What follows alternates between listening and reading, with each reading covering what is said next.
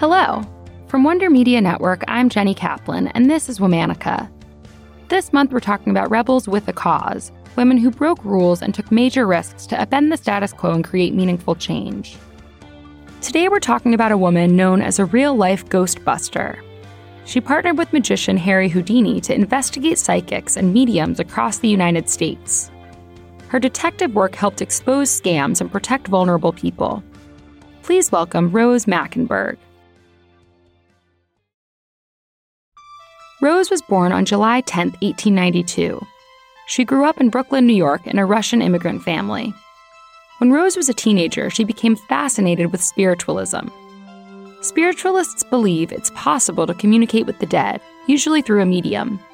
Spiritualism experienced booms in popularity following periods of strife in America, including around the Civil War and then again after World War I and the Spanish flu pandemic. Typically, grieving people sought out mediums to contact lost loved ones, usually for a steep price. By the mid-1920s, spiritualism had attracted a lot of skeptics. The most famous was Harry Houdini, the iconic magician and escape artist.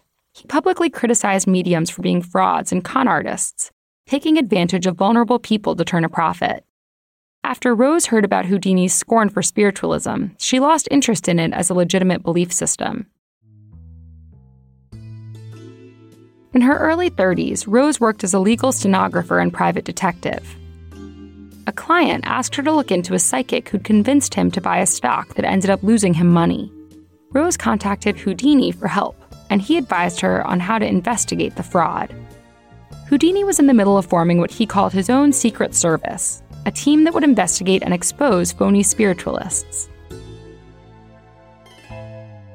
In 1925, he recruited Rose to join the effort.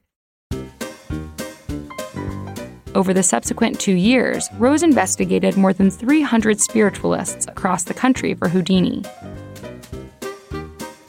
Part of her job involved infiltrating spiritualist churches. It was illegal for mediums to directly charge for their services, so they often operated as official religious organizations. That way, they could avoid taxes and collect donations instead. Rose got ordained in so many of these churches that her fellow investigators nicknamed her the Rev. Another part of the job was disguises, and Rose was a master. In a newspaper interview, she described some of her aliases as the rustic schoolteacher and the tipsy consultant. Rose used shawls, hats, and round black spectacles in her costumes. She also liked to use wordplay to come up with false names. Alicia Bunk was a play on All is a Bunk. Francis Rod, or F. Rod, was code for fraud. When she met up with mediums, Rose usually pretended to be a grieving mother or a widow. The mediums would then relay messages from these people beyond the grave that Rose had completely made up. She would also observe the tricks they pulled to fool clients, from table tipping to pretending to make objects levitate. She reported her findings back to Houdini, who would then publicly expose the phony psychics. Once, Rose was investigating a medium in Indianapolis. She posed as a mother grieving a lost baby, and he charged her $25 for his services. Adjusted for inflation, that's more than $400 today. He also said it would be easier to get in contact with the spirits if Rose took off all of her clothes. Rose told Houdini everything. 6 weeks later, he gave a lecture in Indianapolis.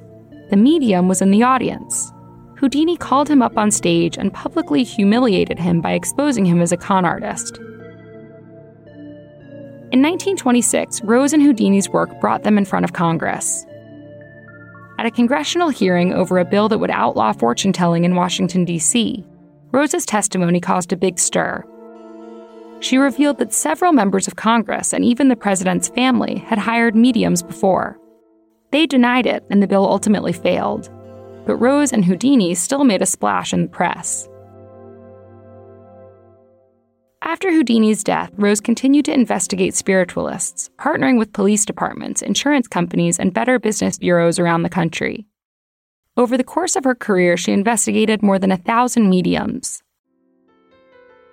She also gave lectures and wrote articles about how to spot spiritualist scams. She even wrote an autobiography about her work called So You Want to Attend a Seance, though the book was never published. Rose always maintained that she was open to the possibility of contacting the spirits of the dead. But she said she never saw proof of it, just parlor tricks and illusions. She once told an interviewer, "I can smell a rat before I smell the incense." Rose died in 1968. She was 75 years old. Today, she's remembered as a crusader against a predatory industry. Spiritualism is still a lucrative field today, and many people across the world still seek out mediums in times of grief. Thanks to investigators like Rose, tactics like physical spirit manifestations and levitation have been debunked and aren't popular anymore. And now, we at least know to be vigilant when experimenting with spiritualism. All month, we're talking about rebels with a cause. For more information, check us out on Facebook and Instagram at Womanica Podcast. Special thanks to Liz Kaplan, my favorite sister and co-creator. Talk to you tomorrow.